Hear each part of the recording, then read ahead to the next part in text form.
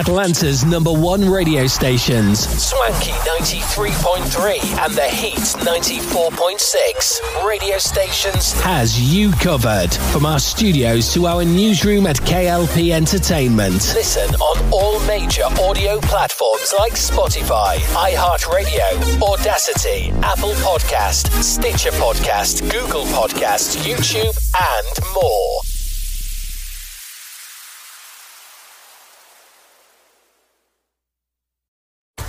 Ethan, the world's coming after you. Go to plan B. Okay, great. What is that? Mission Impossible Dead Reckoning, rated PG-13. Everybody hates the taking off and putting on your shoes nightmare at the airport. But now, there's an easier way. New hands-free Skechers slip-ins. With new Skechers slip-ins, you just step in and go without bending down or looking for a place to sit. Try new machine-washable, hands-free Skechers slip-ins. These caramel cold brew M&Ms are like M&Ms with a coffee shop vibe. Maybe too much of a coffee shop vibe. This next one is about the importance of friendship, so I'm going to maintain eye contact while I sing it. Oh, boy. Live from our newsrooms brings back our hit news network, SNN, with many news anchors like Arthur Brooks, Addison Hayden, and Beatrix Gemma. Brings you stories about the news worldwide. Tune in on Atlanta's #1 stations, Swanky 93.3 and The Heat 94.6 radio stations. To get the latest news today, listen on all major audio platforms like Spotify, iHeartRadio, Audacity, Apple Podcast, Stitcher Podcast, Google Podcast, YouTube, and more.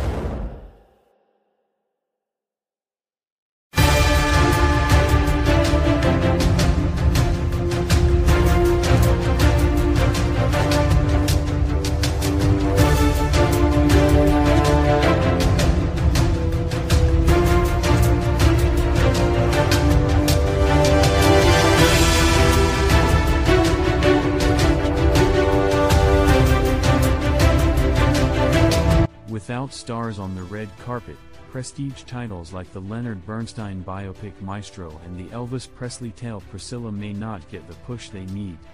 With summer movie season at its midpoint, Hollywood typically begins to turn its gaze toward the fall, when a trio of major film festivals acts as the unofficial kickoff to Oscar season. 7 of the last 10 Best Picture winners had their debuts at a fall festival, coming out of the gate with standing ovations and critical acclaim that helped propel them through the months-long award show gauntlet. But now that SAG-AFTRA and the Writers Guild of America are both on strike, could a protracted battle between the unions and the studios cause those fall launchpads to fizzle? The first event that will probably be affected is the Venice Film Festival, which begins its 80th edition on August 30th with the premiere of the sexy tennis comedy Challengers, starring Zendaya. Venice has lately rivaled Cannes for glamour and headlines, so the loss of famous actors would be a big blow. Nearly all the major moments at Venice last year were star-driven, from the viral clip of Brendan Fraser crying after the premiere of The Whale to the social media scrutiny of Harry Styles and Chris Pine as they appeared to clash while promoting Don't Worry Darling. Though if there had been a strike, Florence Pugh, the star, would have had a better excuse for infamously skipping that film's news conference. The festival will announce its full lineup on July 25th, and Buzz suggests it could include highly anticipated films like Bradley Cooper's Leonard Bernstein biopic, Maestro, Sofia Coppola's Priscilla, about the relationship between Elvis Presley and his wife, Priscilla, and The Killer, a David Fincher thriller starring Michael Fassbender and Tilda Swinton. Those auteurs are at least famous enough to pick up some of the promotional slack, though Cooper might be in a bind as both the director and star of Maestro, since any press he does could be seen as flouting SAG's prohibition. The Telluride Film Festival, which runs September 1st to 4th and shot to the spotlight the likes of Lady Bird and Moonlight, should be less stricken by the absence of stars. That intimate Colorado gathering is a favorite of famous attendees because they're not required to do photo ops or media blitzes and can instead mill around like regular people. But the Toronto International Film Festival, beginning September 7th, is a heady 10-day affair filled with red carpets, portrait studios and press junkets that will all shrink significantly if actors are forbidden to attend. Canadian businesses are already bracing for a hit to their bottom line if the festival contracts. Organizers issued a statement of concern last week. The impact of this strike on the industry and events like ours cannot be denied. We will continue planning for this year's festival with the hope of a swift resolution in the coming weeks. There is a workaround for actors to attend festivals, but it's a slim one. Duncan Crabtree Ireland, the SAG-AFTRA negotiator, has said that truly independent films able to secure interim agreements with the Guild could have their stars do media duties. Still, that's a proviso more likely to spare the indie focus.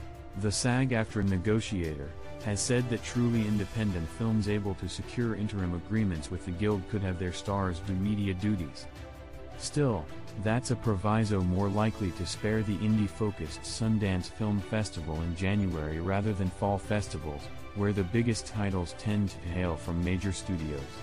And if the SAG strike continues into January, it will be more than just festivals that feel the pinch. A months-long strike would hit the awards season ecosystem with its toughest test since COVID. If stars can't attend ceremonies, could the events be held at all? At least when these things were on Zoom, the nominated stars showed up. Post-pandemic, prestige films need all the help they can get at the box office. If they can't be sustained by awards chatter and media-happy movie stars, studios could opt to move some more vulnerable year-end titles to 2024. That could provide an awards season advantage to streamers like Netflix, which don't have to factor the box office into decisions on what to debut or delay. And movies that have already had a big cultural moment, like A24's Past Lives, an arthouse hit from June, or Martin Scorsese's Killers of the Flower Moon, which will be released by Apple in October but received a major premiere at Cannes in May, will be better positioned to thrive this awards season than films that may not have full-fledged press tours, the box office into decisions on what to debut or delay. And movies that have already had a big cultural moment, like A24's Past Lives, an arthouse hit from June, or Martin Scorsese's Killers of the Flower Moon, which will be released by Apple in October but received a major premiere at Cannes in May, will be better positioned to thrive this awards season than films that may not have full-fledged press tours.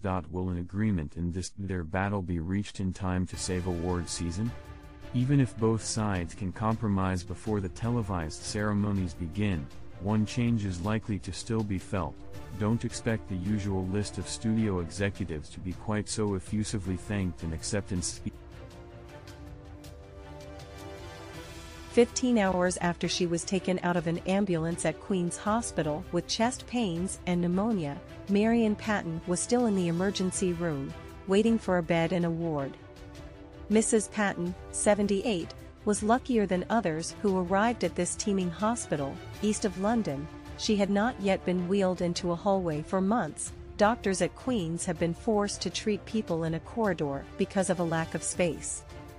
As the ambulances kept pulling up outside, the doctor supervising the ER, Daryl Wood, said it was only a matter of time before nurses would begin diverting patients into the overflow space again. We're in that mode every day now because the NHS doesn't have the capacity to deal with all the patients, Dr. Wood said. Despite her ordeal, Mrs. Patton was sympathetic. Decades ago, she said, the National Health Service saved her husband's life when he had a heart attack. It's got to cope with a lot more people, she said.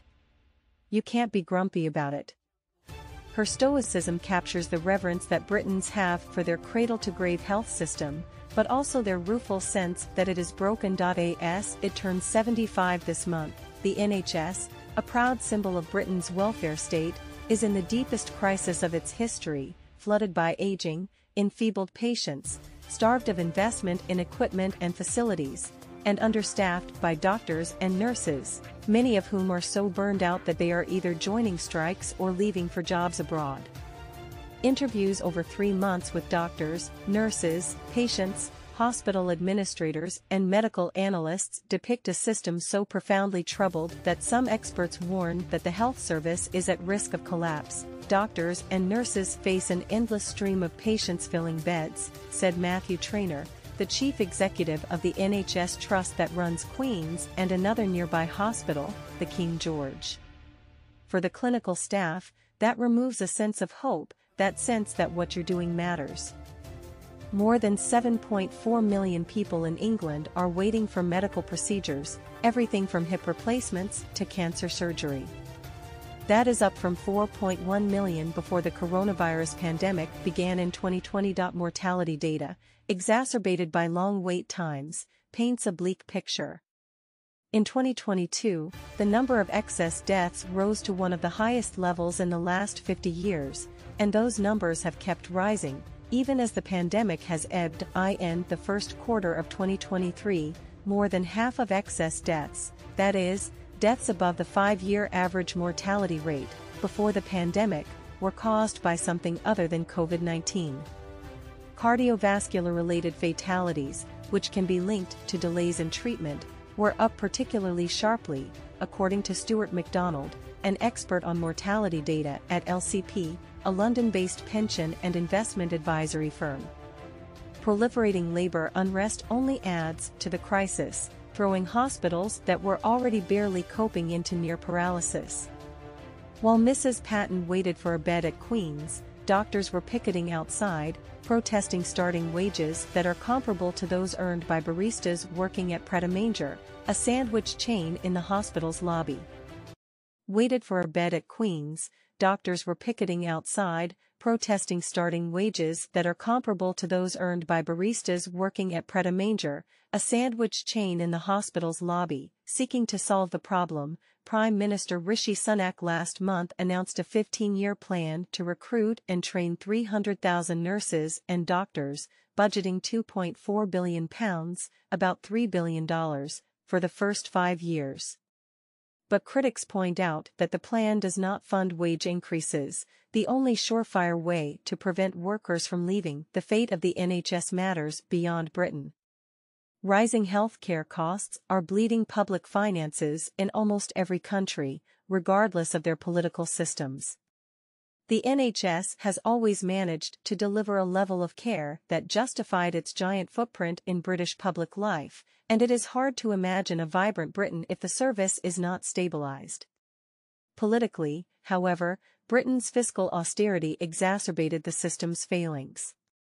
COVID exposed a legion of problems, including poor management and corroded facilities, that had been incubating inside the service since Conservative-led governments began curbing budget increases in 2010.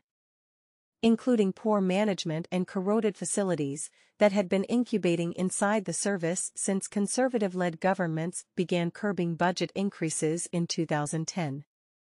Healthcare spending rose by an average of less than 2% a year from 2010 to 2019, compared with 5.1% from 1998 to 2008. Britain spent less a year per person on health care than the wealthiest European Union countries during the decade of austerity, and now has fewer doctors and hospital beds per capita than its European neighbours. Its capital investment lagged the bloc's average by $41 billion, according to the Health Foundation, which tracks the industry. That has led to horror stories like doctors in a hospital outside London discovering dirty water from a leaky pipe in the ceiling dripping onto a circuit board that controls high-tech surgical equipment. Austerity has made matters a lot worse, said Nigel Edwards, the chief executive of Nuffield Trust, a health research organization. There's been lots of salami slice savings over the years, which has made the system much more fragile. Of salami slice savings over the years, which has made the system much more fragile. No mainstream politician proposes to privatize the NHS. The specter of the inequitable U.S. health system still horrifies many Britons. And in some ways, the service remains a marvel, one of the world's most comprehensive, taxpayer-funded health care providers, free at the point of delivery, in the words of its utopian motto. It still offers annual physical exams, mammograms, vaccinations, and other services at a level that visiting Americans find impressive indeed. Jaundiced observers say the NHS is perpetually in crisis. But this time, the problems are of a different order, magnified by Britain's faltering economy and its convulsive, post-Brexit politics. Experts say its model of universal access has become unsustainable, and there is no clear blueprint to reinvent it. For decades, the Chinese leadership made no secret of their intention to unify Taiwan by force, if necessary. The difference is, in the past, they've never had the capacity to actually carry it out. 我们要全面加强练兵备战，提高人民军队打赢能力。We heard that 2027, 2025 could be the time that Taiwan could possibly face the invasion from China, and these kinds of warnings are really making Taipei officials more and more uneasy. 祖国完全统一，一定要实现，也一定能够实现。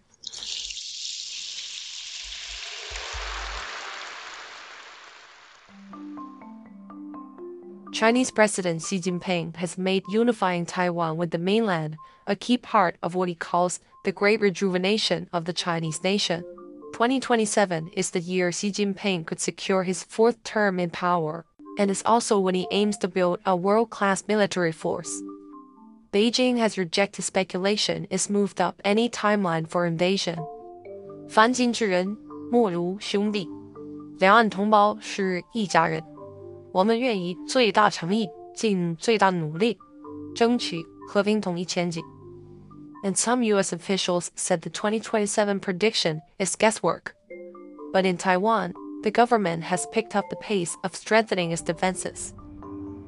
My understanding is that 2027 represents a capability shift in the sense that this is the year that the CCP may feel that they have the requisite levels of confidence to engage in such military action. Chinese capabilities have increased enormously over past years, so it's clear at this point that Taiwan cannot keep up in terms of spending the same amount of money that the Chinese are able to put in the PLAs. There has been a transition here in Taiwan over past years to this idea of asymmetric defense. Asymmetric meaning that we're going to have defense capabilities that are mobile, that are survivable, that are nimble, and that are able to utilize our unique geographical advantages. We engaged in politically difficult reforms of our reserves that have changed from 4 months to 12 months in terms of the conscription time. If a conflict scenario were to break out, local governments are actually extremely important. As we look at what's happening in Ukraine, I would say that local governments play an enormous role, not only in organizing defense locally, but also to ensure that we have volunteers for police and other public safety duties. One of the big issues here in Taiwan is that many people just don't know what to do if a worst-case scenario were to break out. How prepared is Taiwan for increased pressure, at least, if not a war with China? Well, they're not prepared enough. I was in Taiwan last year, just before Speaker Pelosi's visit. As China's military strength and aggression towards Taiwan grows, the U.S. is increasingly concerned about the island's security. According to assessments leaked earlier this year, the Pentagon is especially worried about Taiwan's air defense capabilities. Chinese state-run media, such as CCTV, have run animations showing the Chinese PLA overwhelming Taiwan's defenses using airstrikes and missiles. But how realistic is an attack? China may have a strong military, but it's still an enormous gamble for it to engage in any kind of hot conflict over Taiwan. The US has signaled that it would be willing to step in and defend Taiwan, even though there is no formal defense treaty between Taiwan and the US, but only if China were to attack Taiwan unprovoked. For China, the best case scenario would be to issue a warning that's credible enough to induce Taiwan to capitulate, without China ever having to fire a single shot. We have been living with neighbors like this for decades. We are threatened every day. But the most challenge is information warfare. In 2022 alone, Chinese fighter jets flew over into the ADIZ more than 1,700 times. The government departments were attacked by hackers 5.9 million times per day. We've seen a massive amount of disinformation released to play out China's military strengths, undermine Taiwan and create divisions among Taiwanese people, and demoralize its army. But if China amplifies military threats, it risks driving away Taiwanese investments, which is still really critical for the Chinese economy, particularly in the technology sector. With just around 24 million people, Taiwan has an economy that's close to the world's top 20. It is home to some of the world's leading semiconductor companies, such as TSMC, which produces over 60% of the world's semiconductors used in everything from smartphones to computers and EVs. Predictions of future conflict have hurt Taiwan as foreign investors began to pull back. But they've also hurt China. Taiwan is one of the mainland's biggest investors, and the companies have been looking elsewhere. New Taiwanese investment in China shrank by about 10% in the first quarter of 2023. By contrast, overseas investment excluding China climbed 240% to $6.9 billion. We've also seen Wang Huning, China's number 4 top official, say that China still welcomes investment from Taiwan and it wants to better integrate Taiwanese companies into the Chinese economy. But there's already a shift in mood, not just reflected on the economic front, but also in the emergence of civil society schemes that are aimed at preparing Taiwan for potential military scenarios. We can never speak for China to tell you how will it happen and when will it happen. But we have been prepared for the worst. It's a whole lot of homework to do. Preparedness and education for the generation who never experienced a war. We're doing everything we can to avoid conflict by ensuring that we have the necessary defense capabilities, by ensuring we have international support. All of this is designed to forestall a 2027 scenario and push it back for years to come and perhaps indefinitely.